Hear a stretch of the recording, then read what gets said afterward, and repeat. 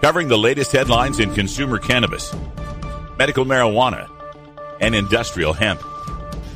Now your marijuana headlines in 4 minutes and 20 seconds. This is Cannabis News. This is your Cannabis Headline News for Tuesday, April 11th, 2017.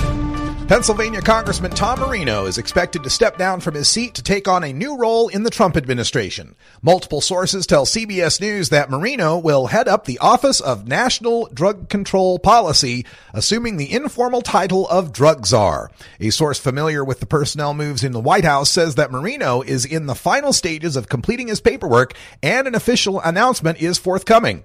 When asked for comment, the White House said it had no personnel announcements at this time. Marino's office also had no comment. In an emailed statement, Marijuana Policy Project Director of Federal Policies Robert Capecci said, quote, "We are disappointed but not at all surprised to hear a marijuana prohibitionist is being selected as the next drug czar. After all, whoever fills the position is required by law to oppose any attempts to legalize the use of marijuana for any purpose," end quote. Marijuana.com reports that a single vote swayed a Maine legislative committee this morning as they decided to put their support behind LD 764, a bill that would protect medical marijuana patients from being removed from organ transplant waiting lists. Members of the Health and Human Services Committee gathered in Augusta to decide the fate of LD 764 last Thursday, originally voting 6-5 against its passage. Doctors in attendance testified about the possible dangers of using cannabis while recovering from an organ transplant, citing rare fungal infections that could take advantage of a immune-compromised person during post-surgery. However, Maine allows lawmakers who could not be in attendance 2 business days to submit a vote before a final decision can be reached. Luckily, for Maine medical cannabis patients awaiting organ transplants, 2 additional votes had been logged since Thursday's initial hearing, both in favor of LD 764.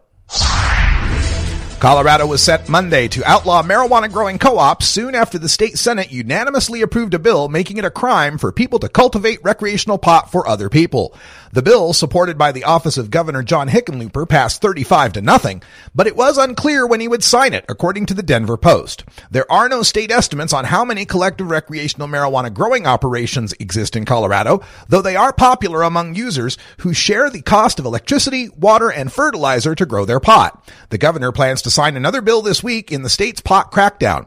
It limits the number of marijuana plants that can be grown in a home to 12 plants, which would force medical marijuana users authorized to grow more than 12 plants to grow it in agricultural or commercial locations or to buy it from dispensaries that tax marijuana. Oregon state lawmakers have given final approval to a bill that would shield the names, birth dates, and other identifying information of marijuana users from being accessed by federal drug agents amid worries of heightened enforcement. The bill was approved 53-5 by the Oregon House on Monday and is largely in response to mixed signals about the new White House administration's stance on the federal marijuana prohibition. K2 News reports that Democratic Governor Kate Brown is expected to sign it into law. Oregon pot shops would have 30 days to destroy their recreational pot customers' personal data from their records and be banned from keeping such records thereon. Data collection about pot clients is already illegal or discouraged in Alaska, Colorado, and Washington state. Despite legalization, Washington, D.C. police arrest hundreds on weed consumption charges every year, overwhelmingly African Americans. Muckrock.com reports that recently released numbers on marijuana-related arrests provided by the Washington, D.C. Metropolitan Police Department in response to a public records request by Dan Wynn present a stark racial disparity in the allocation of weed-associated charges made by the department. The numbers as given show an obvious drop in the number of arrests due to possession of the drug, which was decriminalized effectively on July 17, 2014, as part of the Marijuana Possession Decriminalization Amendment Act of 2014. As part of the act to decriminalize marijuana possession, the city of Washington, D.C. simultaneously created a law to ban its consumption in public.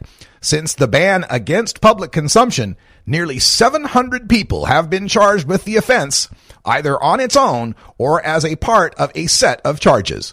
This has been your Cannabis Headline News for Tuesday, April 11th, 2017. I'm Russ Belville.